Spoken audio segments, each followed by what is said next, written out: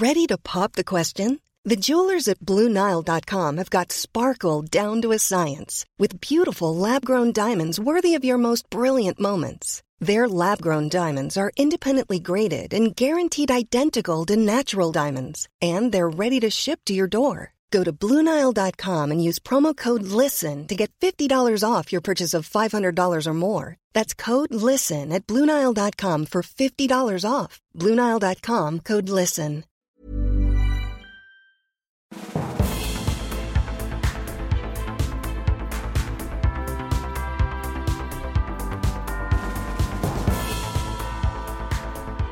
Hello and welcome to The Political Party. This episode features the Mayor of Manchester, Andy Burnham, and what a time to have Andy on the show. It's one of those things where it worked out. It's really worked out. He was meant to do the show before COVID happened, but I couldn't have picked a better time to be talking to him.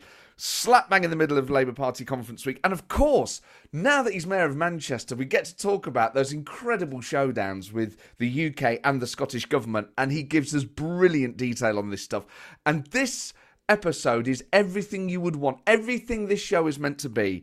There's brilliant behind the scenes stuff, proper heartfelt, thoughtful politics, someone setting out what they actually think, and some emotional stuff, and on top of that, some really, really funny moments. Andy is really funny.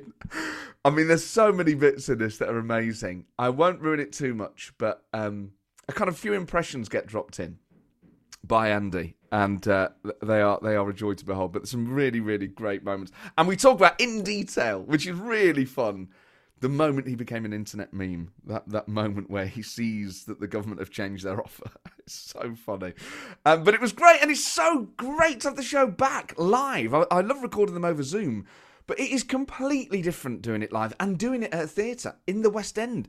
Oh man, it was such a treat. So thank you to all of you who came. It was a really special atmosphere, and it's a beautiful place to do this show, the Duchess Theatre. In a fortnight, well, less than a fortnight now, a week on Monday, my guest will be Penny Mordaunt, and Penny is amazing. She was the first ever female Secretary of State for Defence.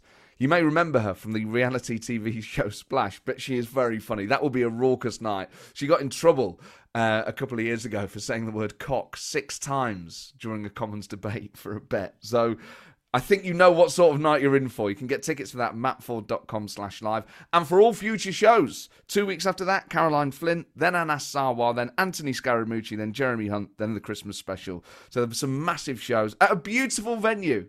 And it was, obviously, from a selfish point of view, it's great to be back doing live shows again and to have such a wonderful crowd in such a beautiful place. But all those little moments that make you realise some form of normal life is now back, and stepping out of the theatre into the West End and seeing other people coming out of other shows, you just thought, oh man, we've made some progress at least in just opening things up again, and it felt very, very special. So thank you to all of you who came. Thank you to those of you who bought your tickets for the future shows. You can get tickets for all of those at mattford.com/live. Without further ado, what a treat of an episode this is. And of course starts, as all the live shows do, with some stand-up, which I've missed doing. So a real treat to be back on stage doing topical stand-up about the Labour Party conference. What more do I want from life? Enjoy the show.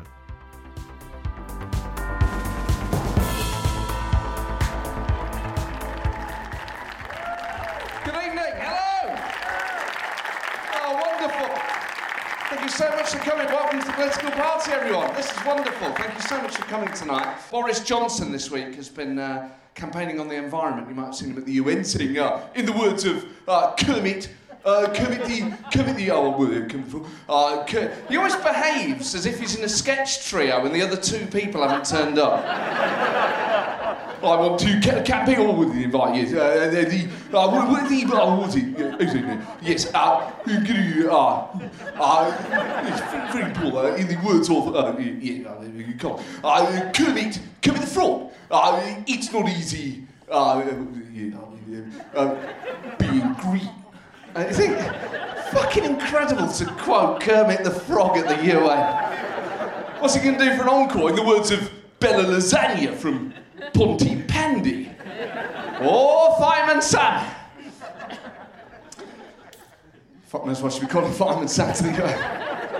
Felt funny when I wrote it. That's, I mean, if he was Kermit the Frog, he definitely fucked Miss Peggy, wasn't he? Oh, Miss Piggy, sort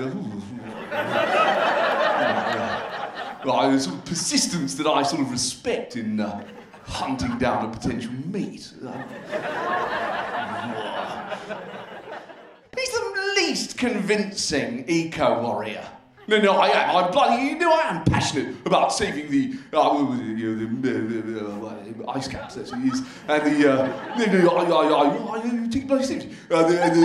the melting. Yes, the population moving around, and the seal pups. I worry about that. I worry about those. I do worry. But he's of course got us out of Afghanistan along with Joe Biden. Do you think that's a good idea?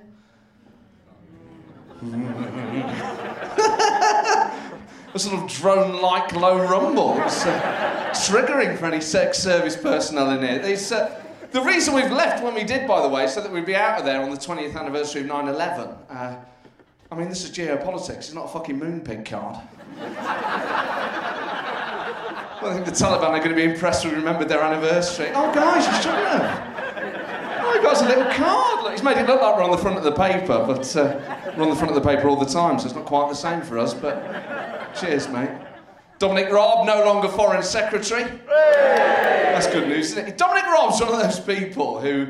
You know those people who talk too quietly on purpose? Dominic Raab, Foreign Secretary, I think it's very important that we did leave Afghanistan when we did. Now, people who do that are trying to stay calm. Because if he doesn't talk like that, he'll scream his head off. And they don't realise, just talk at a normal volume, mate. You don't have to go too quiet. No, I'm fine. Well, I'm not angry, you're the one shouting. No, I'm perfectly calm. I haven't lost my temper. Well, you're the one being rude, you're the one who's shouting. He freaks me out, that, but it's all done with the intensity of a cokehead. Wired, but talking very quietly. Such a strange man. Matt Hancock, since you last met Matt Hancock, is no longer Secretary of State for Health. He's had his phone seized. Have you heard about this? His messages are going to be checked because of the public inquiry into the procurement of COVID contracts. I mean, imagine him handing that phone over. Definitely just emails, yeah, no Snapchat or anything right there. Don't look at the photos, mate, don't take the piss.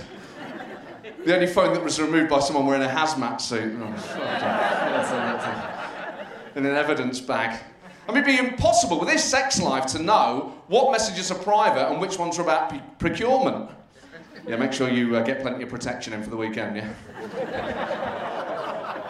Don't worry, we'll do a test in the morning.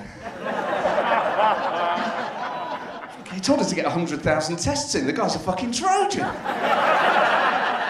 Keir Starmer has written a pamphlet. Has anyone read The Road Ahead by Keir Starmer? Good for you. Excellent. Did you like it? Yeah. Oh, well, less enthusiastic. You read it? Yes. Did you like it? Of course, I'm hoping to do the audio book, but we'll see if the demand's there. On either account, I think. But the thing that runs through it is hard-working families. Always talk about this. Hard-working families, very important, very important. Hard-working families are the heart of everything we do. The values, I mean, it's just Ed Miliband decided for the... Hard-working family, very important hard-working family. Like, Labour have been talking about hard-working families. When I worked for the Labour Party, our slogan was working hard for hard-working families. Which is like sort of circular thing of working hard for hard-working people who are working hard for you and we're working... It was like sort of receptionists. Hello, Labour Party, working hard for hard-working families. Which obviously is better than what followed it. Hello, Labour Party, the Jews were behind 9/11. So it has kind of... There's been some progress. Should be pleased about that. It's always hard-working families, though. I always find it very exclusive. What about single people who work hard? What about families who don't? What about lazy families? Not just hard work. That's what I was seeing in his speech this week. Not just hard-working families. Party for everyone. Not just hard-working families. Families who work hard some days of the week. They pull a sickie. Yeah, we're on your side. Your values are our values. Guys who take every Friday off, sit at home picking their nose and wanking all day. We're on your side. And that's how you get those non-voters out, mate. That's how you do it. He's been attacked from left and right, Keir Starmer. In the pamphlet, I mean, a lot of it is just standard Labour language, and it's a really good read, but some of it is, standard stuff. He said, we want people who work hard, play by the rules to get their fair rewards. Now, that's fine. It's a phrase that a lot of politicians have used, but a number of the hard left have said that actually it is the language of the far right. Work hard, play by the rules, and get your rewards. To me, I mean, I never realised the far right were that dull. Who could forget? Ein Volk, Ein Reich, Ein stakeholder economy to level up our society. Once you realise it, it's classic far right tropes, and he should be ashamed of himself. He's changed the rules on the Labour Party leadership. He's been very polite with a lot of people in the Labour Party. I would like to see him go a bit further. Very important we change the rules. Very important. Or face out to the country. Very important we face out to the country. Change these rules. I would like to see him just admit why he's had to change the rules. We've changed the Labour Party, and I know for some people in the hall today, it won't be popular.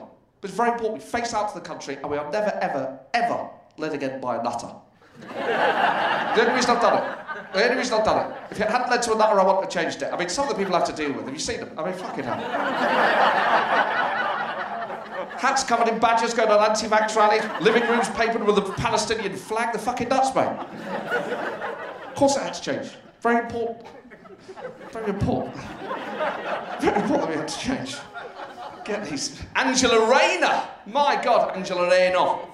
Tories are homophobic, racist scum. Vile scum. I mean, can't wait for the TV debates. Yeah, we're gonna level up. We're gonna finally level up. All right, yeah, well, you're a fat bastard and your breath stinks. Maybe that is the best way to campaign against him. But she said, people shouldn't judge me for that. I'm working class, that's how we talk all the time. Oh yeah, when I grew up, it's all you heard. Morning, you fucking scumbag. How do you, dirty bitch? All right. Yeah, see you later now. Cheers. How stupid. The idea that talk like that.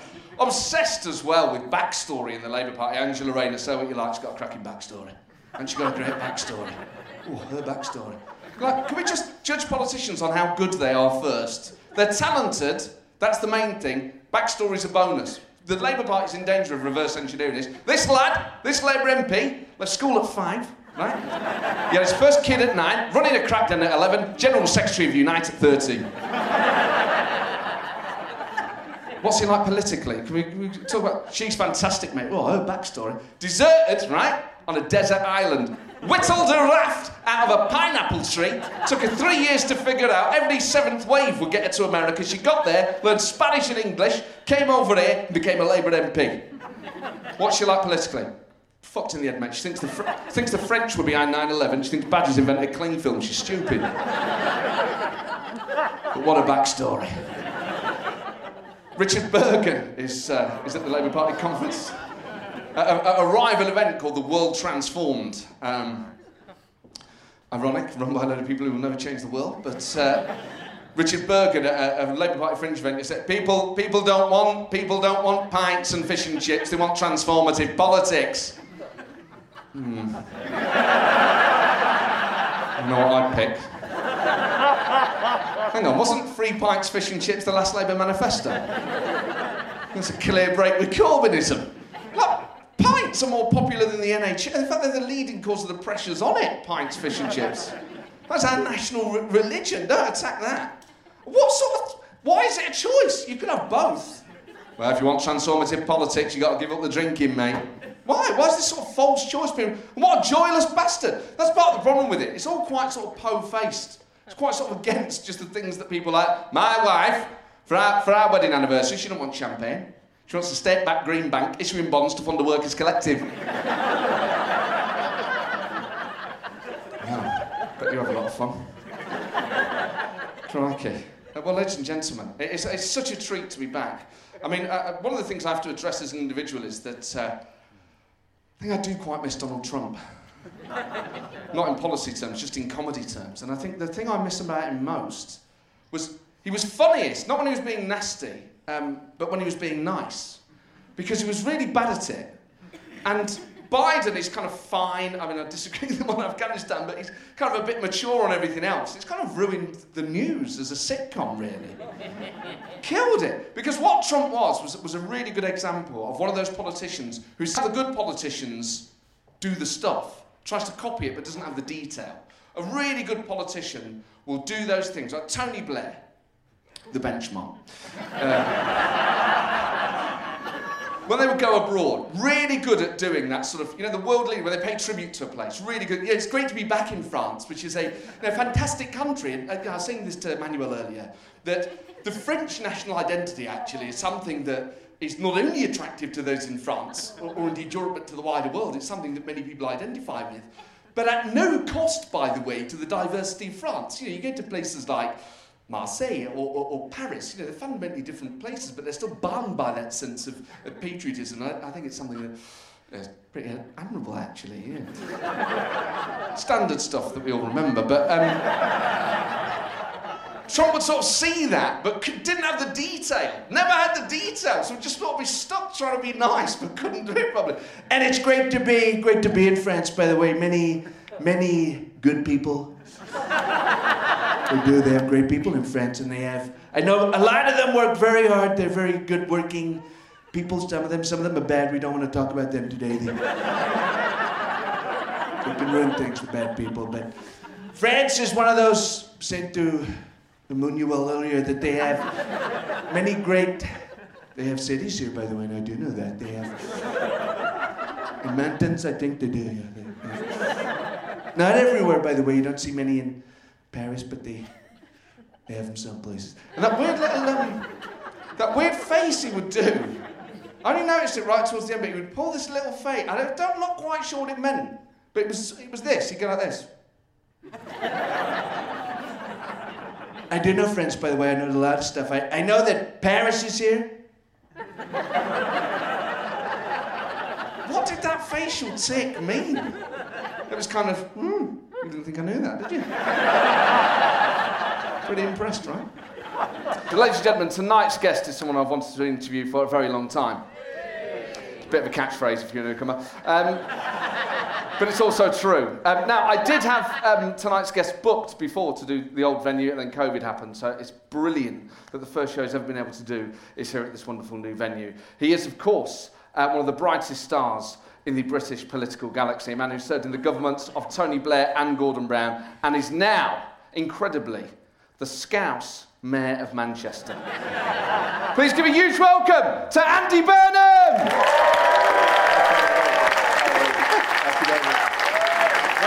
Andy. You're not meant to mention the Scouse thing. Why am I not meant to mention it? No, you are, but I don't go around always talking about it. I've kind of playing it down, but...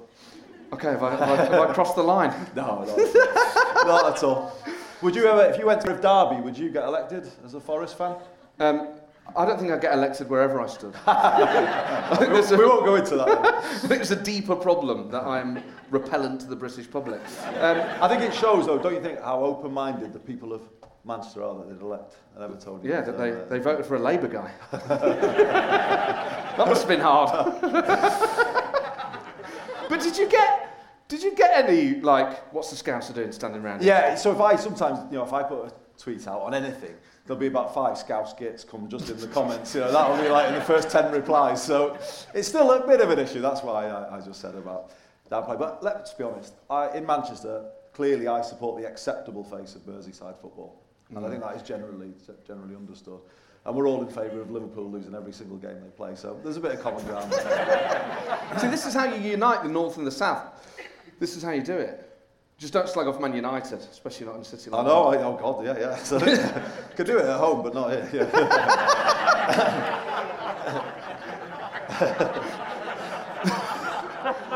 So Andy, you've come up tonight from Brighton, from the Labour Party conference. How was it down there? It's building. Back better? It's obviously there's been a few issues running into the conference, but you know, because you've been at conferences of old. It's always a bit rocky, isn't it, in the first few days, and then it kind of finds its level, and then the leader's speech will set it all up, and that's what will happen. And why are you laughing at? Perhaps it wasn't the words, but the delivery. So, it turns out Andy McDonald has just resigned from the Shadow Cabinet, I just found out.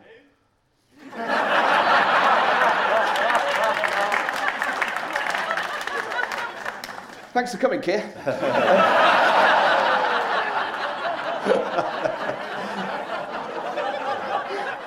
I mean, did you know he'd resigned?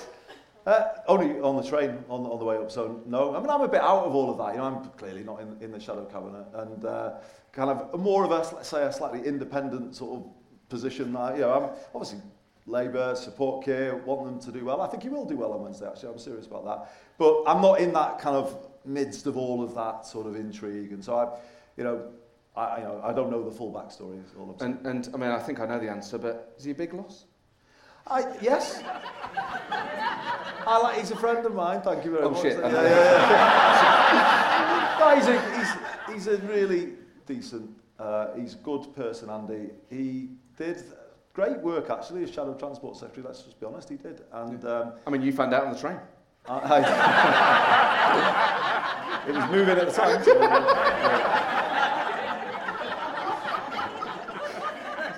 So you've been down there, because I saw you on the BBC today saying that Labour needs to set out its stall more. Yeah. But some people might say, well, look, it's 2 or 3 years before a general election, you don't want to get caught. Glasses a little bit. Is this like what you do with Northerners when they come to London? You make us drink out of the bottle.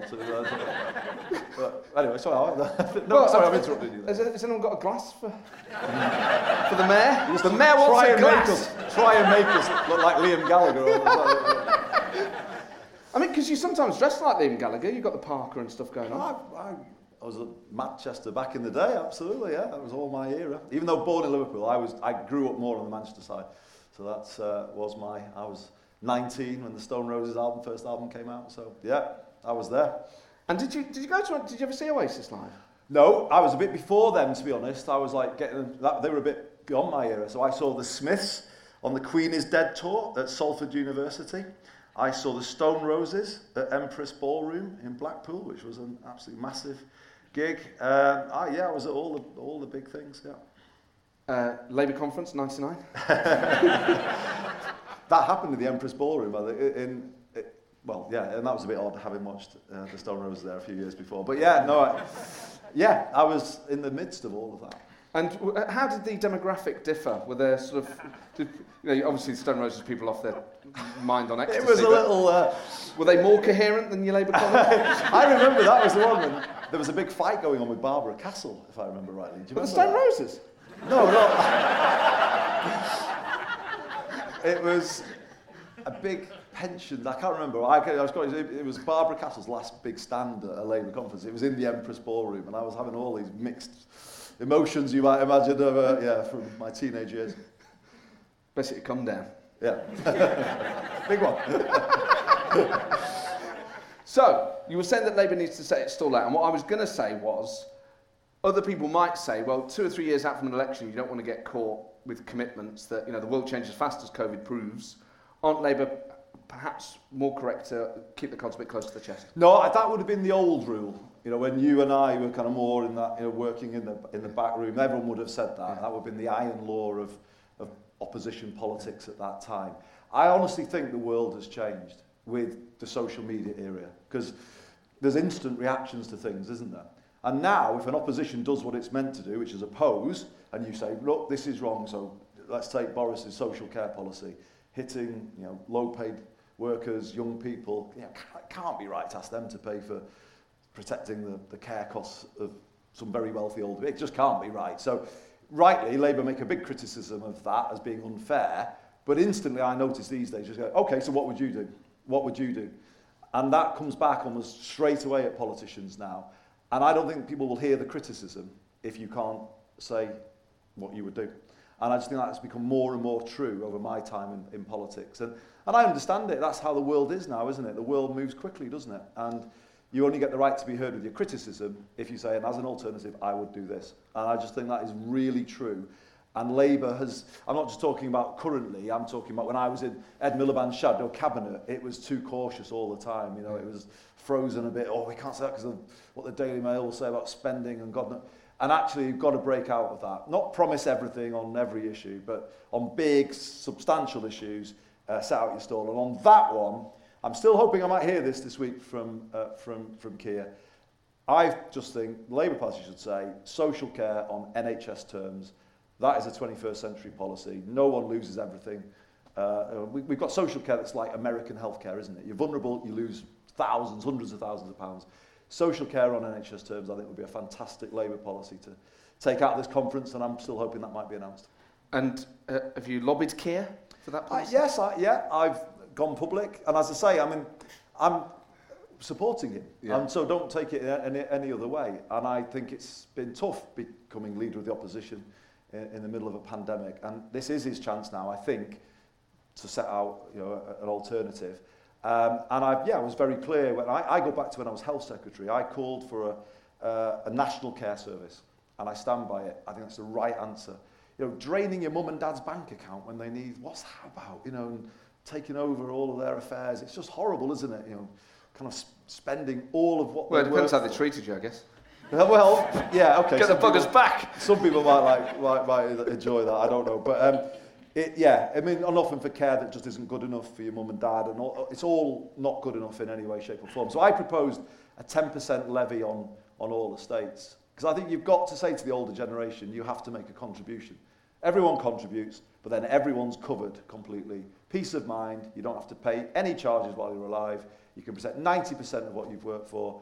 That is in my humble opinion, that is a policy, I think, that will speak to the country. And I think Labour's got to get better at just putting out things that are can be understood without the nuances that sometimes they put on things.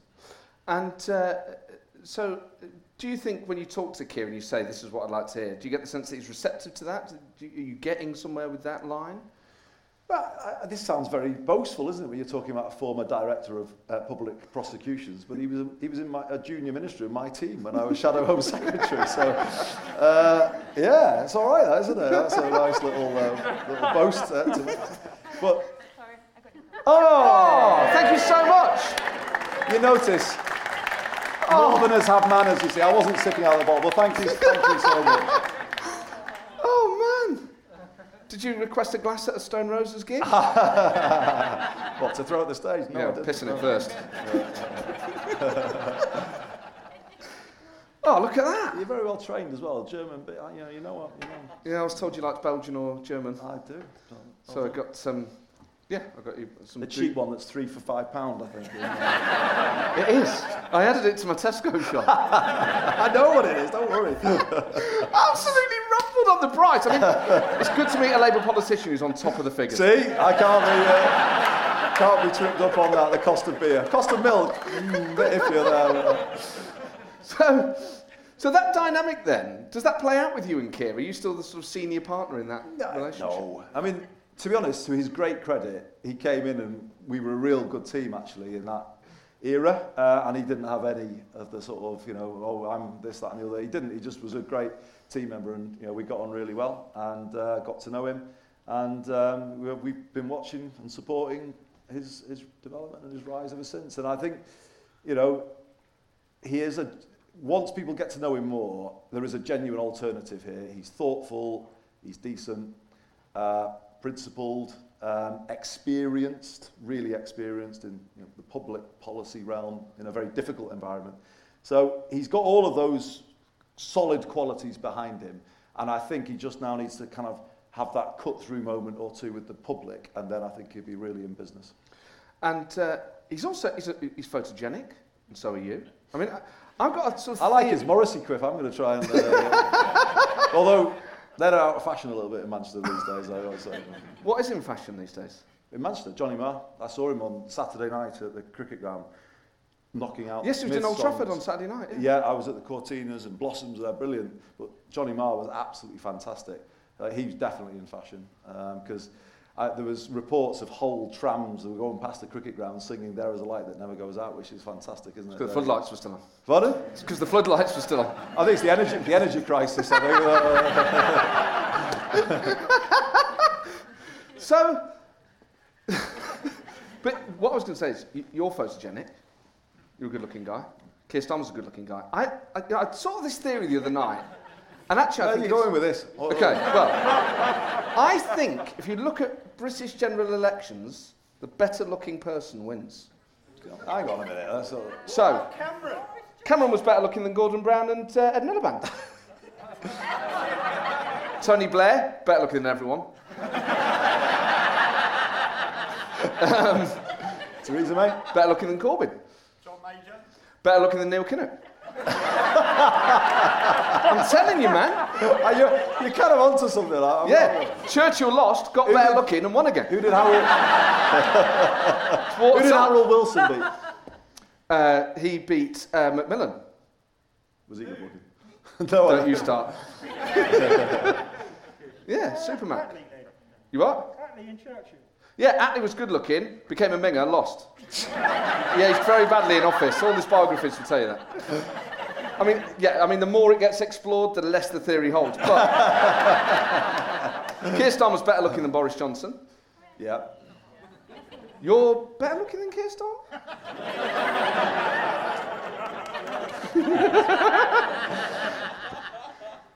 But I think You're waiting for me to answer that? Or, well, I guess it would make you electable. Would it, do you think? You think we live in a sort of, like you say, social media age, you're photogenic? I don't know, but you've clearly thought about it a lot, so I'll bow to your authority on this particular subject. You stood for the leadership in 2010 and 2015. Yeah, thanks for reminding me. Which you forgot. So in 2010, you're basically caught in the middle of Ed versus David. It wasn't quite like that, because I knew that David was going to stand. Yeah. And I knew that Ed Balls was going to stand. Yeah.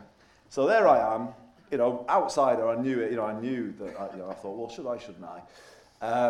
And obviously, David was Tony Blair continuation, and Ed Balls was Gordon Brown continuation. And I thought, well, clearly, there's room for neither, and we need something a bit different. And I worked on the sort of basically the Scouse principle. It's like they are most that. You wouldn't stand for the leadership of the Labour Party against your brother. You'd kind of sort that one out in the garden and with your mum sort of telling you this. What, you burying? And I just couldn't. So I got a shock when I'd kind of gone out too far when Ed Miliband said he was going to stand. And so kind of I wouldn't, if I hadn't reached out so far, I probably would have come back in, because obviously he was that candidate. Definitely I spotted there was a through the middle opportunity. Yes. And but I don't regret, because actually it was quite. That wasn't a bad leadership campaign. Well, 2015 might be a different kettle of fish, but I mean that one was good, because I was like this slightly insurgent. Yeah. And I came up with my phrase aspirational socialism, which will sweep the land one day. What was your slogan in 2015? God, I can't remember. It was so bland. I don't know. It was I can't remember. Yeah, it wasn't. It was. I know in some ways now. I know how David would feel. That pressure of the front runner is a nightmare, actually. And any political race, it's a nightmare. It's a hard dynamic to deal with when you're out there and everyone's in your ear. And yeah, so I learned a lot during that second leadership election. So then I knew the moment I was going to when I lost. I'll tell you the story. So I'd been a bit hemmed in by everybody. You probably could see that, and tight up in my suit. It was all a bit like that. And anyway, it was only towards the end that I started to sort of really, cut through. And what I thought I was like, I'd kind of started to speak from the heart, and I was kind of coming to these rallies, and I was, beginning to sort of, and I was getting more around the north, thinking, right, I've got to mobilise the north. I was at a church, it was actually in Sheffield. And it was 2 weeks to go to the end of the contest. Absolutely packed out, which I thought, well, this is a good sign. Literally, you couldn't get, and everyone was getting really engaged in the contest at that point. And so I come up invited to speak. So actually, the weird thing was on the altar of a church when I'm doing this speech, which was a bit strange. But anyway, I'm going for it.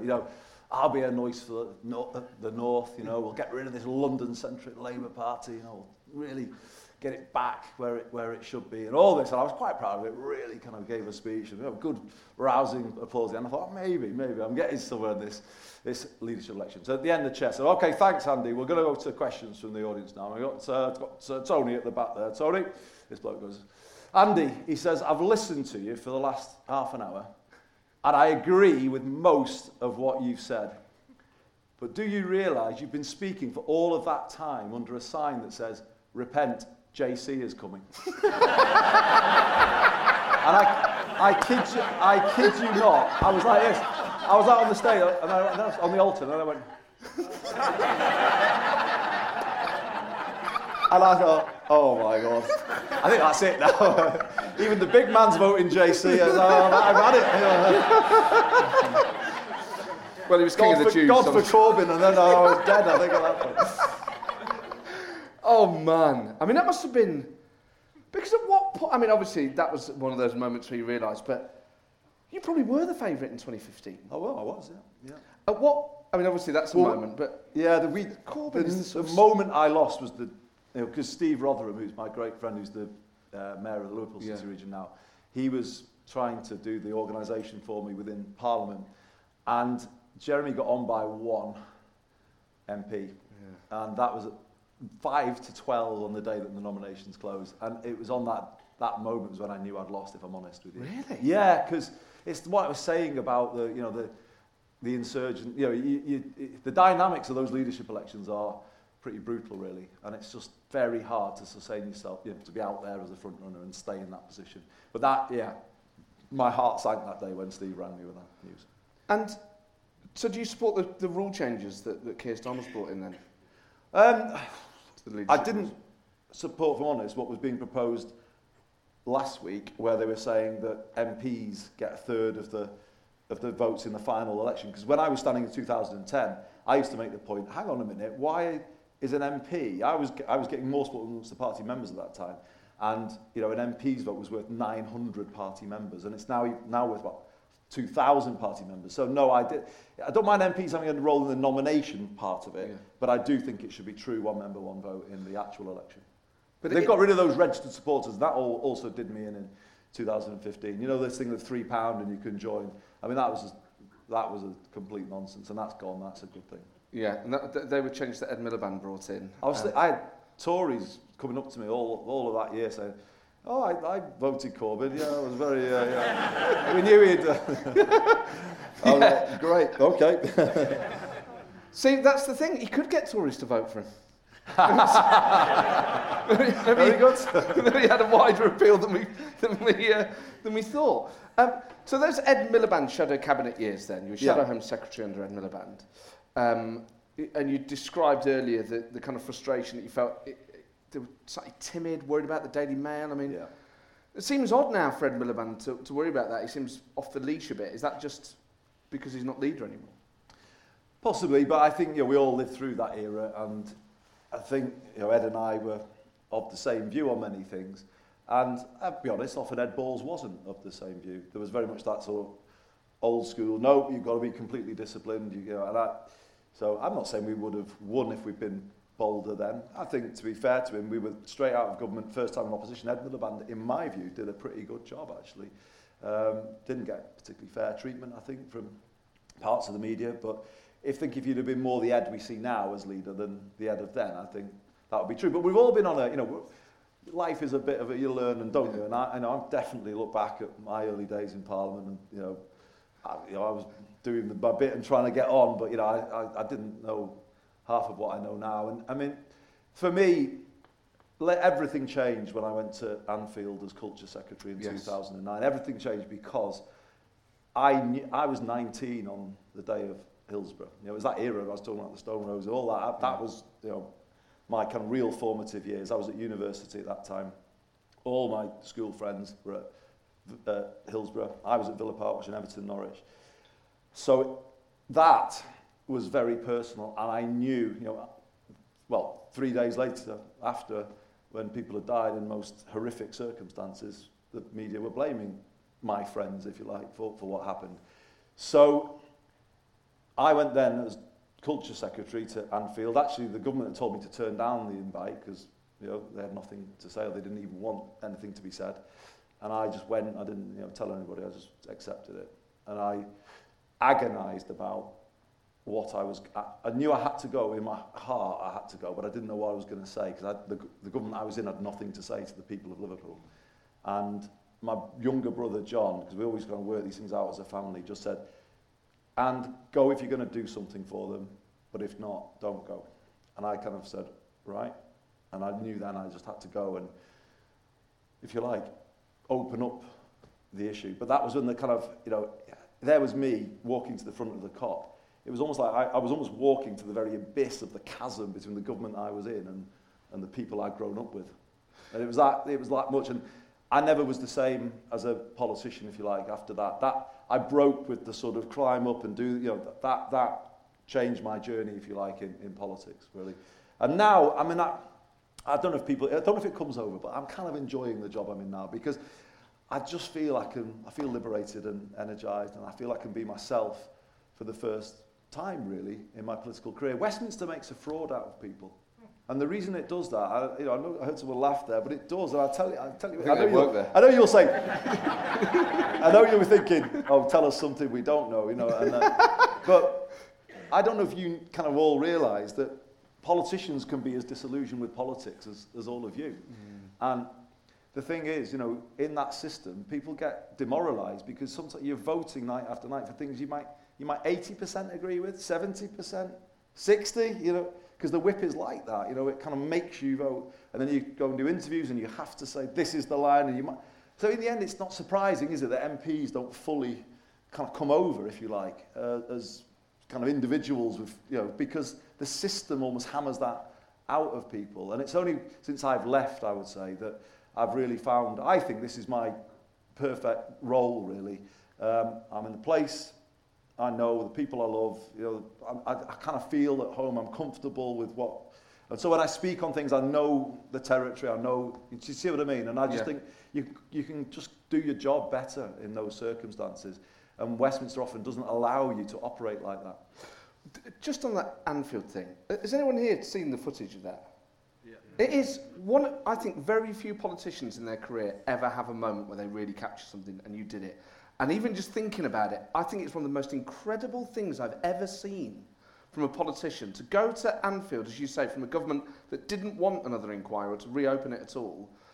And I remember watching it live, and Anfield is just chanting at you, justice for the 96. And so many politicians would have got that wrong, that have spoken over them. But you just sort of nod and take it, and then it's an incredible thing. You turn this stadium round. They sense that you're being honest with them. It's one of the most... You go on YouTube tonight and watch it. It's one of the most remarkable things I've ever seen a politician do. I think it's something you should be immensely proud of, because the guts to football fans, and not over a football issue, over a huge injustice. And they're expressing themselves, and you're sort of there and you think, oh my God. And then the tone changes, the atmosphere changes, you win them round. I mean, that must have been daunting. In every sense it was overwhelming, really. But as I say, I wasn't going in there as like a rabbit in the headlights politician, because I'd agonised about it. I honestly had agonised about it. Do I go? What can I go? What can I say? And I kind of knew, I can remember going to the ground that day, and I just was seeing thousands of people going. There was a sense of a massive occasion. And my younger brother again, John, was texting me, he said, I don't want to worry you, Anne, but I'm in the Anfield Road end because no one can get in anywhere else. The four sides of the ground for a memorial service. Yeah. So there was just this building sense that something was kind of happening. And I was like a bit of a coiled spring. I just knew something was going to happen, that was going to be beyond my control. I knew it, I know Liverpool, I know the people, and I know, I've always said if I wasn't the minister, I'd have been shouting at the minister. So, you know what I mean? So I understood all of that. And almost when there was one, I remember the moment I was just going through the speech, and it was literally when I said, and today Gordon Brown has asked me to, it was at that moment, I think, where this one solitary cry comes, we want justice. Yeah. And then it was like an avalanche, like stones off like a rolling off. And I always say that my presence there took those voices from Anfield to every living room in the land that night, because people had moved on, other people, but obviously Liverpool hadn't, and it couldn't, and it never would have done. So it was an extraordinary moment. And to his great credit, though, and I always say this, and it's really important I say this, I walked off the COP, and my first thought was, as a minister, because you do think this, Gordon's not been having a great time, and I've caused him a whole lot more of grief now, because all this will just don't. But he's a forgiving kind of guy. Well, do you know what? Yes, he is. And more than that, literally my phone was going the minute I walked off, and I thought, oh my, I'm fairly bruised, by the way, and he just said, Andy, it's Gordon. I can't do his voice. So, but he used to speak like that. Was he ill? And I thought, Fox every night. And, I was at the Stone Roses at Barbara Castle. and he said, I just want you to know that's a brilliant thing you did, and I support you. And if there's anything you want me to do to help now, I will. And I'll never forget that phone. Ever, when you things that never ever forget that. And I said, well, can I raise it at the cabinet tomorrow? Because you can't normally just raise things at cabinet. You have to. The agenda's normally one item or two. You have to normally work quite hard to get something on the agenda of cabinet. And he said, yeah, raise it tomorrow. And I remember, it was one of those times where we were so desperate to try and we would drum up support in the dying days of a government. We were going around the country. We were in Glasgow for one of those cabinet goes to Glasgow days. God, yes. You remember? Yeah, man. It's like when you put the names of your policy initiatives in the names of government departments. Like levelling department level. It's that level of desperation. When cabinet goes around the country. The cabinet on tour. Yeah, exactly. Gordon Brown on ice. But what happened was, so it came to the thing, and Gordon says, right, okay, Andy, obviously had a difficult day yesterday, but you asked, could you brief the cabinet on it? And the floor's yours. And I just remember saying to him, look, I said, it's not just because I had a tough day yesterday. I was there because I know that they are right and we are wrong. There is a massive injustice here. There is a huge cover-up. Blame was shifted. I knew that at the time from what I knew. It was shifted onto... And I said, and all I'm asking for is, let's start with disclosure. Commit to a full disclosure process of all Hillsborough papers. And Gordon opens up the cabinet discussion. And I honestly can't tell you, I saw you get a little emotional then, Matt, and I struggle to talk about it, if I'm honest with you. And I'm kind of finding this a little difficult. It was like, because for me, I just felt the weight of everybody I was there with at Anfield on my shoulders. I just thought, God, what have I done? Have I raised expectations here that would I be able to fulfil them?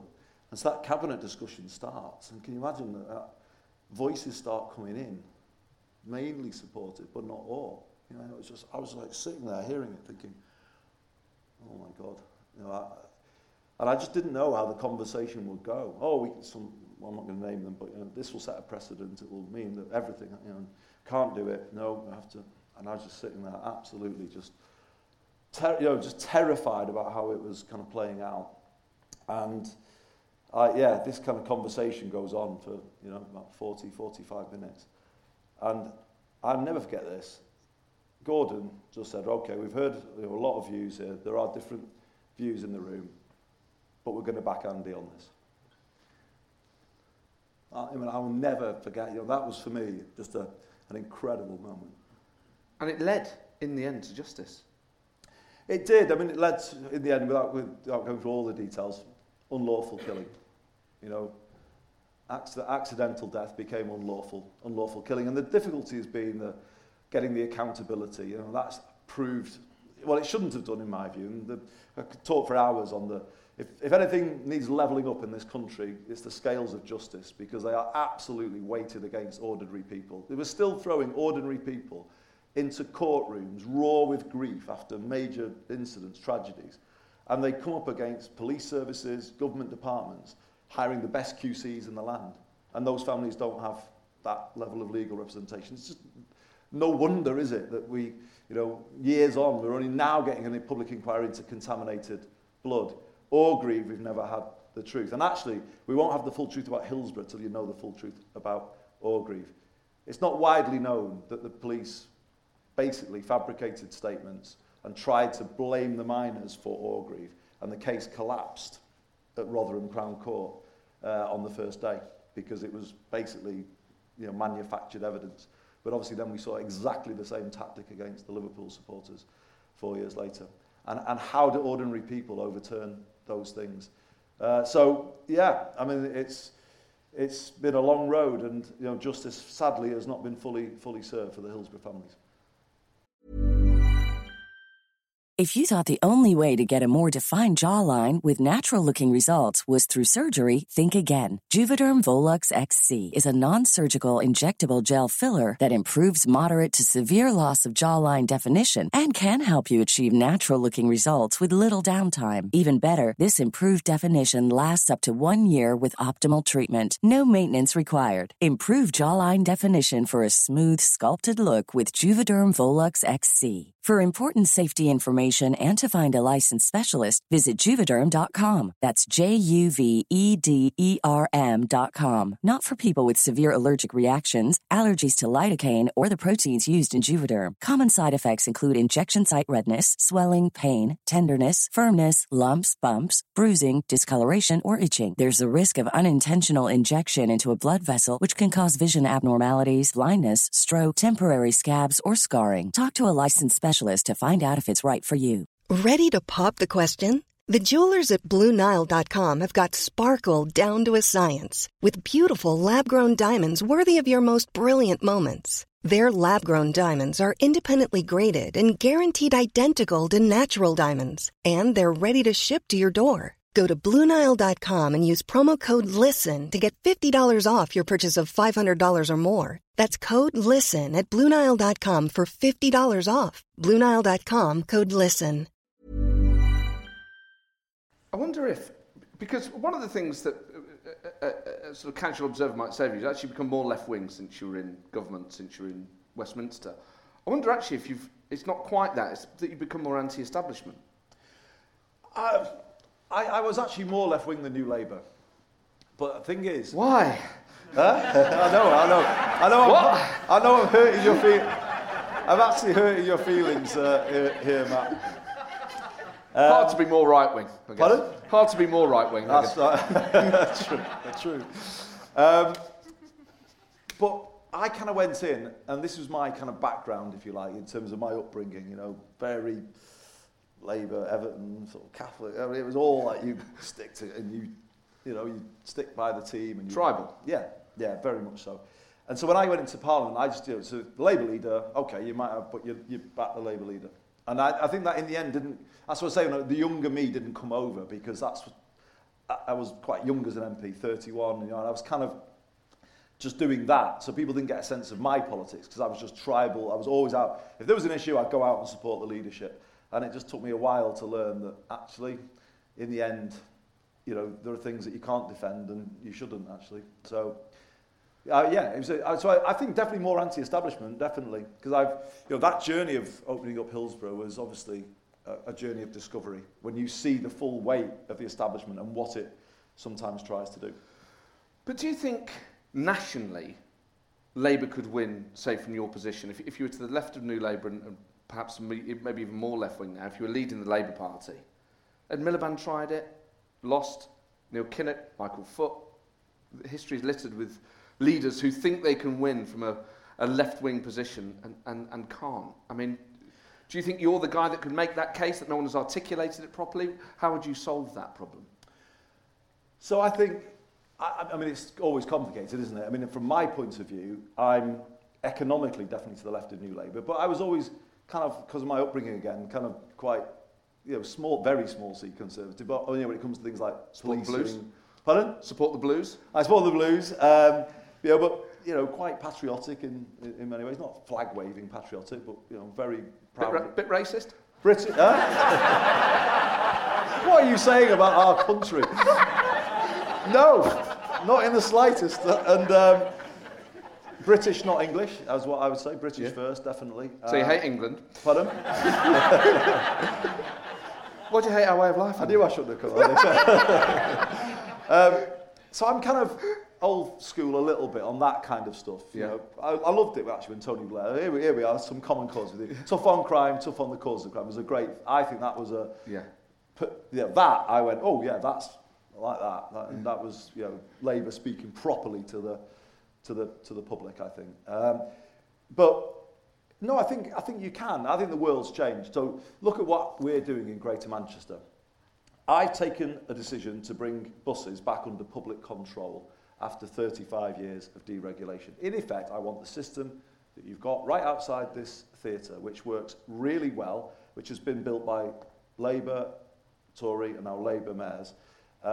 And that is a big example, I would say. If you look at the effects of bus deregulation across the country, it's a classic example of Margaret Thatcher was completely wrong. Because she said, if you go back to what she said at the time, there'll be more bus routes, the fares will come down, there'll be more passengers, the services will get better, and the complete opposite of that has happened.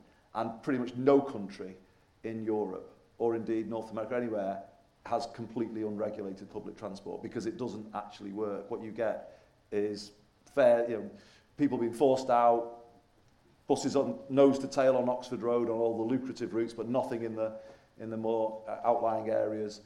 The market does not solve everything. The market has not solved housing. It's not given everyone in this country an affordable, safe home. So I think there's a kind of an understanding of that now, that the market doesn't solve everything and different solutions might be needed.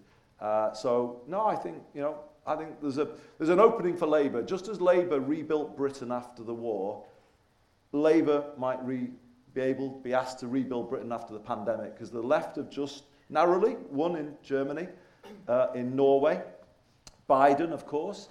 And I've just kind of been thinking about this. I don't know whether I'm right. I'm just going to put this thought out there. If you look back in history, the Wall Street crash of the late 20s, the global financial crisis, or the credit crunch it was called originally, of 2008. If you look back then and what happened after 2008, that financial crisis of that kind give the right and the far right, it's got to be said, an opportunity, because then it's all, blame them and they're to blame and they spent the money and they get everything. Do you know what I mean? That type of politics, quickly, the blame game, the divisive politics. And we've had a decade of that, haven't we, since that crash, and it's been around the world as well, hasn't it? And would you believe it would have led to the Senate? What was it? Where they were the Capitol building, wasn't it, in Washington? So, the QAnon shaman. Yeah, in his Davy Crockett hat. Would you? He's an anti-establishment kind of guy. Oh, he sounds like my kind of person. But I think the pendulum might, after a really long period of quite poisonous, divisive politics, maybe the pendulum is coming back to say, do you know what? This pandemic, like the war, it's forced us to look at things through different eyes, and we realise that everyone needs good healthcare, everyone needs good social care. No kid should be left at home without a laptop when they're not in school. Why were people at work carrying on at work with COVID because they wouldn't get paid? That doesn't work either. You know what I mean? I just think these kind of moments make the world sort of take stock and go, I think something different is needed now. And I just have a bit of optimism that the pendulum is swinging back to the left of politics, and Labour needs to catch that wave, and that's why I do say they need to set out more of an alternative. But the risk with that, isn't it, that after the financial crash, people thought it was going to make people more left-wing, and they voted for the Conservatives. Isn't the danger in saying that the pendulum swings and then we're just sort of here to catch it, ignoring the fact that you have to actively convince the pendulum to swing? You have to talk to you have to understand what the pendulum actually wants, and just say, well, the pendulum is the public, and the public are saying, we're not, we're kind of a bit fed up of this sort of, divisive, pitting one group of people against another, one country against another. I think they are saying we want something a little different here. The pandemic has been brutal. I think the country's hurting at the moment. It's really bruised and damaged, I would say. Lots of people really lost a great deal through this. Well, lives, obviously, relatives lost. Young people's lives completely derailed. I think we're kind of sort of saying, we're back to normal, isn't it great? But actually, there's a lot of hurt and damage there. And the country needs lifting. So I would put it to you, they're saying, where is the hope? Who's given us the hope? And Labour's traditionally been the sort of purveyor of hope to the British people, and maybe that is an opportunity. I'm only giving you a gut feeling, really. Yeah. I'm not telling you I know for sure, but I just think that is something of the mood of the times that I feel. When I went out into the streets of Manchester last year to protest at the idea of all of our bars, our betting shops and everything else being shut, and the people working there were only going to get 2/3 of their wages, there was a reason why the place was behind me, because people really were feeling they were being battered by this. And actually what they were going through wasn't being recognised. And I think there is something there. You know, I think the country wants someone to really speak to the moment that we're in. And I really hope that Keir can do that. Do you think he's done it yet? Well, I think it's been difficult. You know, you come in a pandemic. No one's ever become leader of the opposition in the middle of a pandemic before. But this normal politics. I've just come for Brighton is resuming, and this is his opportunity. And that moment you described during the pandemic, I mean, you became an internet meme. The great photo of you being shown the statement on the phone. He's here tonight. He's more famous than me, we Kevin. We should say we have. Yeah. Do people know the meme we talk about where it's now cut into 3 photos, which you being shown the phone, and then people insert a funny image, and then it's you sort of going like that. It's often Andy showing the Everton team news for the game, and it's always like I'm pulling his face like, oh. But you're right, the other part of that double act, the man holding the phone, is a Labour Party legend called Kevin Lee, who's now your right man. He's here tonight. He's here tonight if you want to see the man behind the meme. Kevin, give us a shout, where are you? I'm back here. He's monitoring events. He's a celebrity. He's taken notes of how many things things I've said that he's going to have to correct when you go out. It'll be a long old chat. But when he shows you that, because I would watch that live and I thought, that is just a great moment. You're watching this thing happen live where effectively the leader of the North is reacting to the Prime Minister and isn't liking it, and it was funny, and it was like, the imagery was perfect. Was any part of that planned? None, because Kevin will know we had basically been trapped in negotiations for 2 weeks with them. And I was saying to them, I will accept tier 3, but I will not accept 2/3 of wages for people who are on very low wages. Because I was saying to the politicians, you can live on 2/3 of your wages, but they can't. Yeah. I mean, you can't do that to us. And actually, we've been in restrictions, effectively tier 2 restrictions, since July. And when I spoke to them, they kind of had forgotten about that. We went into tier 2 in July with no financial support, nothing. And that had gone on for all those months. In September, Bolton, which is in my area, just had its hospitality closed overnight, no money. Those businesses were just shut, and the staff got nothing. And so I was all of that, and I was saying, you're not doing this to us. If you're going to do it, you give people an 80% filler, like everyone else is on 80%, still off work on that. Yeah. Why did we give them 67? You've got to do a self-employment support scheme as well. And I said, and if you do that, we accept it, we go in willingly, because obviously, and no, none of it. When I went into work that day, I was expecting that we might be able to get something over the line, and they just were not having it. And that became apparent. And to be honest with you, I was worn out really when I was doing that. And I just kind of was not really, usual rules were not applying. I was just sort of letting it all sort of like go out, and the frustration of having dealt with it. And that text message, I think Kevin might still have it on his phone for those who are interested. See him at the back and you can have a read of it. It basically said, because on the final call, it was Robert Jenrick. So I'd had the call with Boris. God, what have I said? I think the right thing.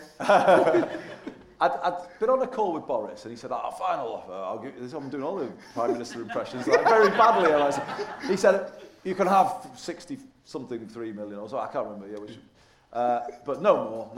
And go and talk to your leaders, and if, I think they'll agree with it. So come back to me when you've spoken to your leaders. So I know that Number 10 were ringing all the individual leaders of Greater Manchester too. And I asked them, I said, look, I don't think we should accept this for the public. This is not right. And they... And some of those Tories, those leaders? One, yeah, and God bless him, he died recently, but God bless him, the leader of Bolton Council, a Tory leader, stood with me and said, no, it's not right. I'm not going to put my name to it, I'll back you. And I really thanked him for that. So they were all with me. And I then went back to Number 10 switchboard. But the Prime Minister wants to speak to me again, because I've been back to the leaders. And it was, Mr. Jenrick will call you back. So I didn't get another call. We were meant to have and it was like, well, no, we're just going to impose tier 3 on you tonight. You're going into tier 3. And I said, that's just fundamentally unfair. But I said, I take it the 60 whatever million you offered us is still there, and we're going to get that. No, you didn't do the deal, it's off the table.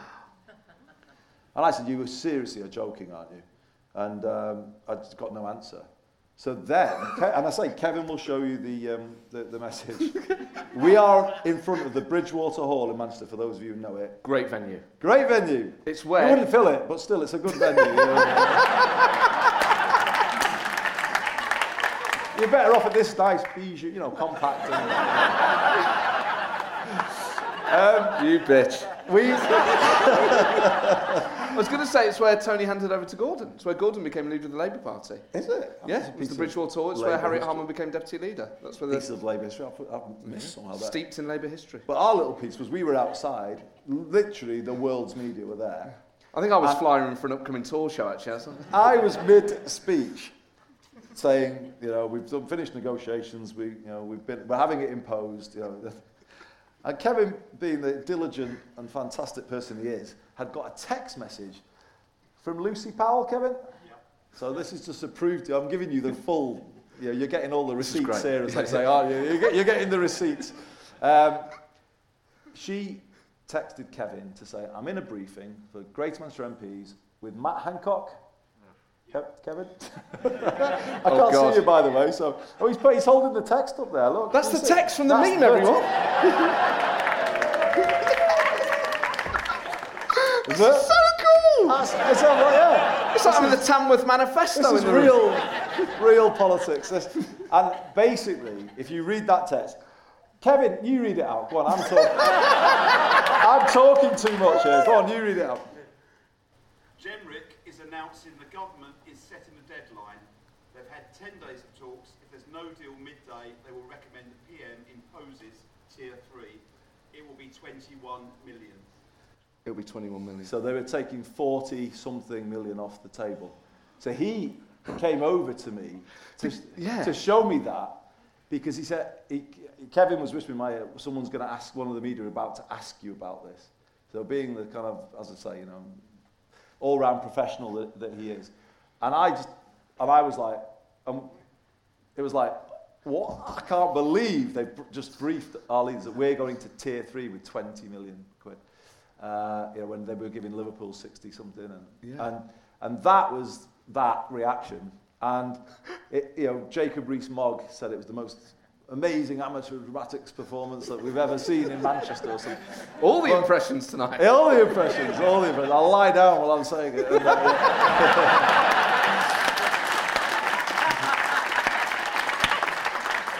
And that was, that was the truth of the matter. And I was worn out, washed out, probably quite one of the lowest I've been, actually. It was a bit like the Hillsborough thing. I kind of felt I'd given everything to it. Went home and just thought I'd be branded a major failure, because I'd just not got anything for Manchester. I'd kind of not. But it was kind of interesting. Then the support started to come in, and So that's where what did you call me? The leader of the North. That's where this title came from. And what I can announce here in London tonight is that I'm not at this point in time planning to gather everybody, put the word out to gather at Knutsford services to march down the M6 to...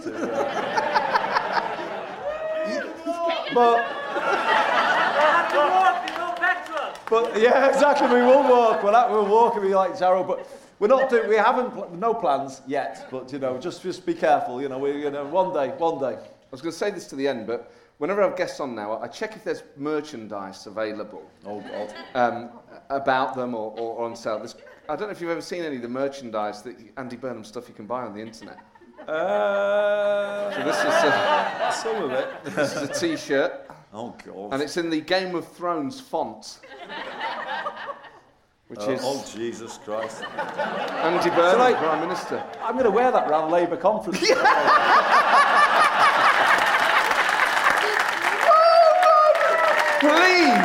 I'm joking, of course. Oh. You've got to get...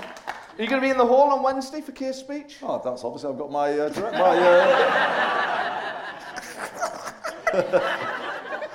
Because then you had a row with the Scottish government who tried to put a travel ban on Manchester. Oh, that was unbelievable. I'm not kidding. So literally, I'm there in the middle of the summer. I can't remember what it was. Was it late June? I think late June. Yeah. And I'm there, and I'd be honest, I'd had a beer or two the night before. expensive German, not this. And I've been watching England-Scotland at home. Oh, here we go. What do you mean, here we go? Well, was that the reason? You were there, weren't you? I was, yeah, but were you fired up on the back of it? What? I wasn't tweeting late at night, by the way. No. No. I wasn't doing that. But no, I'd watched the game, and I'd been watching after the game, some of these images of Leicester Square, some of the, like, bloody hell, look at the state of that, some of the... They were very respectful, Andy. The Tartan Army are a credit to Scotland. Yeah. They flash their willies on public transport here just to show they're not carrying knives. They're very thoughtful. They're very respectful guys. And then, so it was the morning after, and I'm looking at these images, and and then literally in the same sort of, literally a tweet or two below the one with all these images is Sturgeon places travel ban on Manchester. And so I'm like, you what? Not spat your beer out. No, never mind consultation. They didn't even notify us. She stood up at a Friday press conference. Oh, we're introducing we'll go and do another one here. I won't try that. I won't going to try, Nicola. Just literally over. And there were like people starting to email us saying, well, I've got a walking holiday booked in. It was nobody from Manchester, Salford or Bolton was able to go to Scotland. And my residents were losing their holidays like that, bump. Whereas, they weren't enforcing people from Scotland, so there were people from Scotland still coming to Manchester, but it was just an unbelievable state of affairs. And I went on the MAR programme and I just said, hang on a minute, the SNP are doing to us everything they've complained that has been done to them by Westminster. Complete double standards. Well, the balloon went up then, didn't it? It was, full of squaddies. Well, I just pointed out, I said, but we were then having the discussion about it.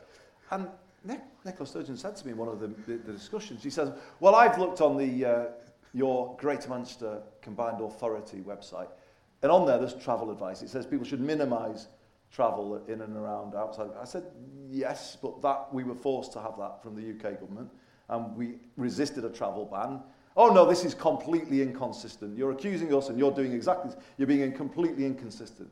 And I said, wait, whoa. I said, hang on 1 minute. You put a travel ban on us the same day that you let 20,000 people travel on the train to London. And to say that was like a bit of a spark into the powder keg, I think that would be an understatement. But then the cases started to rise through the roof in Dundee and all these other, and then they were higher than us. And obviously they quietly dropped it a week later. So it was an interesting experience, but maybe a taste of what life would be like in a more independent UK, independent Scotland. I mean, so when you say that about the travel and you say it lights the tinderbox, how does she then react? Does she sort of get like quiet and serious? No. She shouted. A little bit, maybe. I don't know. See you wee baba. We've got a bit of an issue as well, though, in terms of next week. We've got the government so this is a year to the month after the big thing outside the Bridgewater Hall. We've got the entirety of the Conservative Party coming to their conference. To their conference. And I've just thought I'd explain this. I'm trying to move things on. Genuinely, this isn't a sort of flippant point, this is a serious point. I am going to say to them, we feel we can define levelling up for you. Because they're struggling with that, aren't they? Aren't they? Does anyone feel like they know what it is? No. Well, for us, I got quite a simple definition of what it could mean in Greater Manchester. And it's back to that point of a London-style public transport system, crucially with London-level fares. Now, is everybody aware that if you were to catch a bus, single bus ticket in Harper Hay, Greater Manchester, costs over £4. £1.55 in Haringey, London. That is the difference. Here, if you only travel around on buses every day, using the London system, I think the maximum you can pay in any given day using buses is £4.65. That's one bus journey in Manchester costs that. And so I'm saying to the government, if you want to give people here and make levelling up real for them. Give us London level bus fares, and we're going to be lobbying them. But that will be a constructive thing. If they say, right, we'll back you, that will take levelling up into a more pragmatic, good space. So we're going to be lobbying them like mad next week. We're lobbying them so hard that I'm going to put on a special Hacienda Classics night at the warehouse project for Michael Gove, and we'll do it in his honour. Aberdeen's a good night out, but I think we can beat Aberdeen. 24-hour party, people, don't forget. Oh man, what if he takes you up on the offer? What if he calls you bluff? Well, we go, won't we? We'll go out. We'll have a few in the northern quarter, then we'll wander over to Freight Island, which is one of our new great places. Then we'll wander in the warehouse project. Can we all come? Sounds good. Go for a night out with Michael Gove would be amazing. Do you know? I mean, again, I'm old now that I don't just play the tribal point scoring thing. Yeah. I was his shadow when he was Education Secretary. And it's an understatement to say I couldn't agree with anything that he was doing in that era. Genuinely, I couldn't. I'm a big believer in comprehensive education. All kids being taught together. Anyway, that's my belief, and he was doing the exact opposite. So we kind of clashed a lot. But I had a personal sort of, I've got a regard for him because, and this is getting controversial. I don't want to lose the whole audience here, but no, at least he's a proper minister. And what I mean by that is I've observed people when I was in government, they get to the job and they just don't do anything with it. You know what I mean? They just, to be honest, Robert Jenrick was just sort of minded. I don't know if he wasn't even minded. I don't know if it was, but I didn't see any evidence of any real substance, if you like, activity.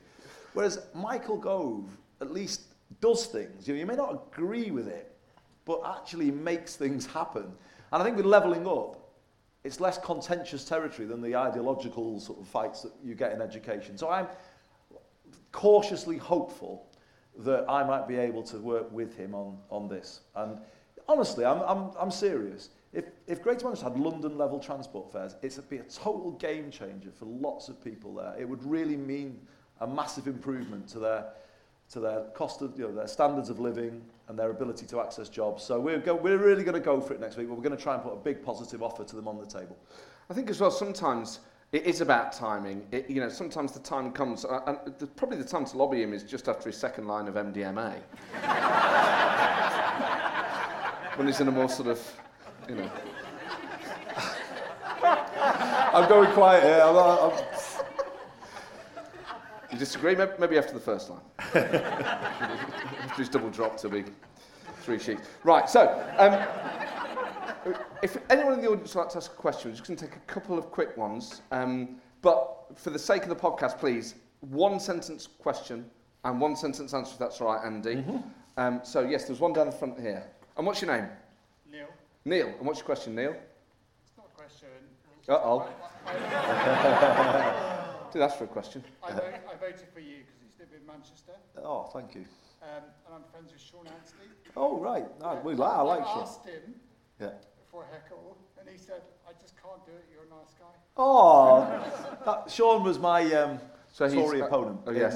He just for the benefit of the tape, Neil, because when people listen back to the podcast, they say, we can't hear the questions, you see, so I'll have to repeat it. So, Neil is friends with Sean Anthony. He asked for a heckle for you. Anstey, sorry. People always get those two guys mixed up. And you asked Sean Anstey for a heckle, and he said, I can't think of one, Andy's too nice a guy. Wow. And how long's Neil worked for you, Andy? The great Kevin has planted him on the front of the audience. No. Thank you, Neil, and pass my regards back to Sean. Yeah, fuck you, Neil. Right. Questions in future, mate. Don't break the rules. This is an establishment. Right. Yes, the gentleman down here. Hi, thanks, Andy. Really enjoyed your speech this evening. I used to work at a pub in Manchester, and someone I used to work with, never voted for in his life. There is a question, don't worry. Hang on, there's a theme here. You asked him for a heckle and he said Andy's great. He's in here. He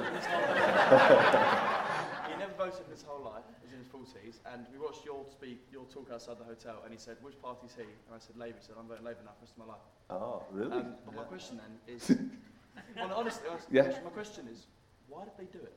Was it fiscal constraints, politics? What would be the motivation for them to do that to Manchester as any other city? So why did the Tories give you a bad deal, basically? Why did they do out the 40 I asked the same. I just kept thinking they were going to come in and, do a sensible deal. Andy, I've got a surprise for you. Please welcome to the stage, Robert Jenrick.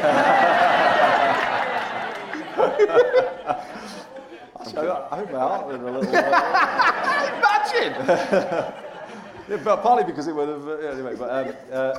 thank you. That's brilliant. I mean, I love to hear that. And it's this thing about being liberated, in terms of what you're doing. I knew I was speaking for the people of the city when I was doing that. So you just get strength from that.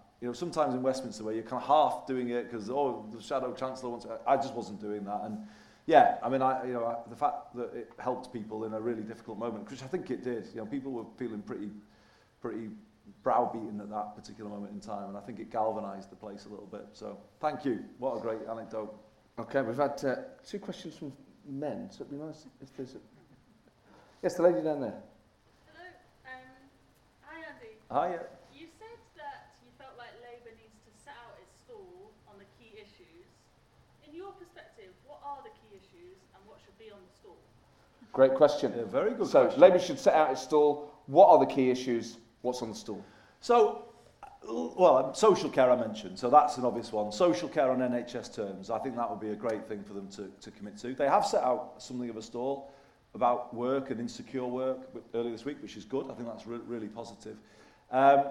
What I would do is, if I were them, is go way beyond the Conservatives on levelling up. If levelling up is the theme of our days, what are we going to do to completely make this a more equal country than it is? And it's not about dragging down London, honestly.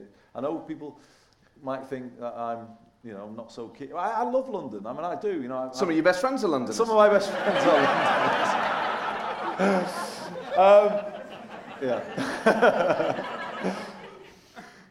But I think the place is, if you look at the map of COVID, I mean, honestly, I'm being serious, the levels of cases, the death rate from COVID, it's the same places that would have been hit in the 20th century, the 19th century. This map of poverty of our country, it goes back a long, long way. And these places have needed levelling up for a long, long, long time. And I would say, commit wholeheartedly to true levelling up. And if you're going to do it, I personally think Britain needs the complete rewiring of Britain, basically, because you need full devolution to the English regions. It's working, but we need more of it. You've got to turn the House of Lords into a Senate of the nations and regions, so every area has a fair, equal voice in Parliament. It's outrageous in this century that we still have an unelected House of the great and good making your laws and mine. It's just unbelievable. And people who generally live within the M25, our Parliament just is concentrated in that area. And I personally have come round now to proportional representation for the Commons, because I think if you had MPs elected on a more regional basis, I think they would articulate more for their region rather than the kind of hyper-local thing that they do with their constituencies. And I would actually free them from the tyranny of the whip. Let MPs work across party lines sometimes. Let the northern MPs work as a caucus sometimes, of all parties. To level... That I think, is proper levelling up. Because otherwise it'll be a few pots of money, and then it'll dry up and it'll go away. I think levelling up should be the right theme of our times, really, given what we've seen during the pandemic. And yeah, that's more than one sentence there. So that's something I feel now quite passionate about.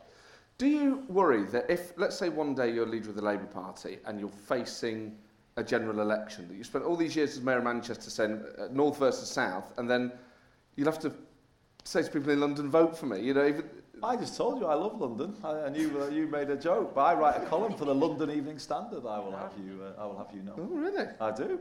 Obviously, it's made a big impact down here. I do. And what is it, a sort of sideways look at the news? What is the...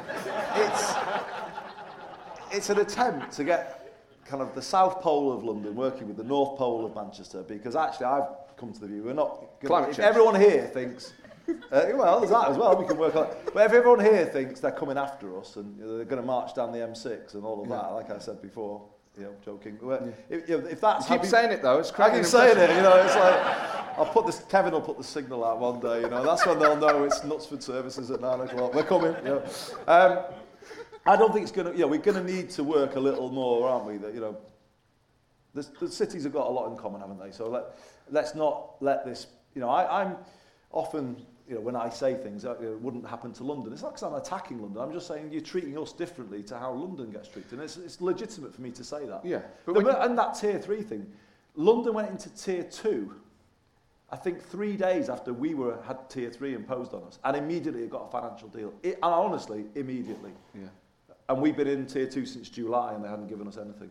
And if you wanted proof that there's a bias in this country, I think you got your proof right there. But some parts of London are the most impoverished parts of the country. It's still a city riven within opportunity, different levels of opportunity. It's true, it is. But I just think there's more ability to access opportunity here. As I say, just to go back to that issue of transport, you've got you can travel much more cheaply, much more widely to access the jobs that are there.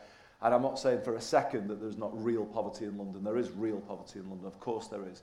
But I just think there is more chance here to get yourself out of that situation than there is in large parts of the north. Just on buses, one of the big issues is you wait for one for ages and then 3 come along at once. Do you have any plans to space them out a bit? Yeah. What was your name, by the way? The great question about the stall. Sarah. Well, if Andy Burnham did have a stall, perhaps he would sell an I Love Andy Burnham mug. Oh my God. Where did he buy his stuff from? You say buy, the right word might be create. Create. No. I got it on Amazon Prime, so you see. So the market does work, Andy. Oh my God. That's your mug if you would like it. There you go. Oh my God. There you go. Cheers. But Neil, I was rude to you. And I think you do love Andy. And I think you would like a T-shirt. Hang on a second.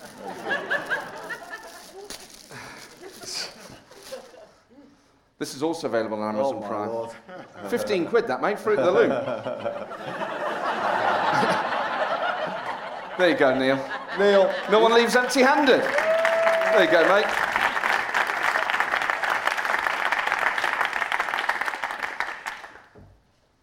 When you see stuff like that, how does it make you feel? Odd.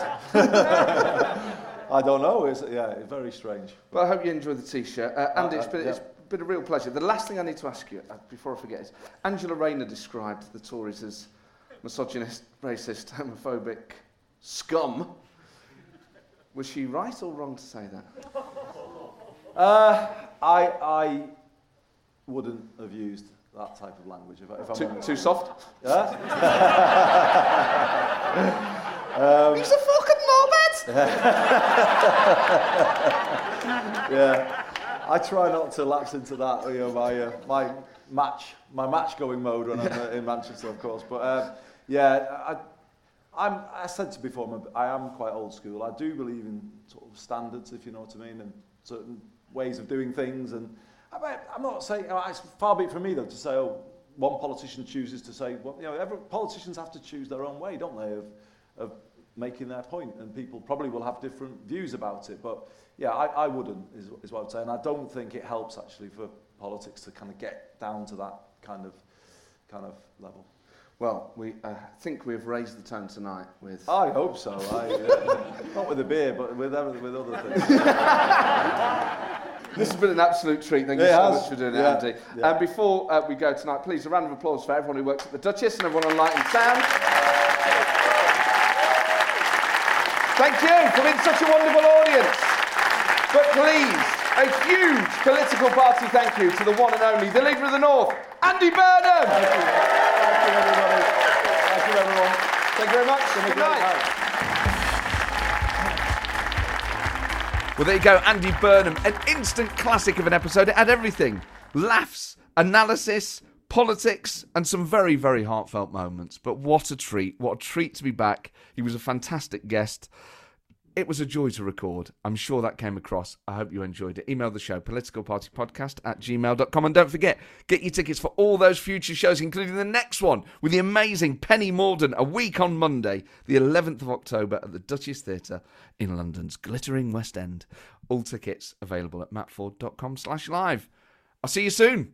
Thank you for downloading. Yes, and finally... Do tell everyone about it. Spread the word. And if you come to the shows, tell everyone else about it. And leave a review on iTunes because that helps other people find the show. It helps get the show up the charts. So that is the hard sell over. But hopefully, I will see you at the Duchess Theatre soon. Ta-ra.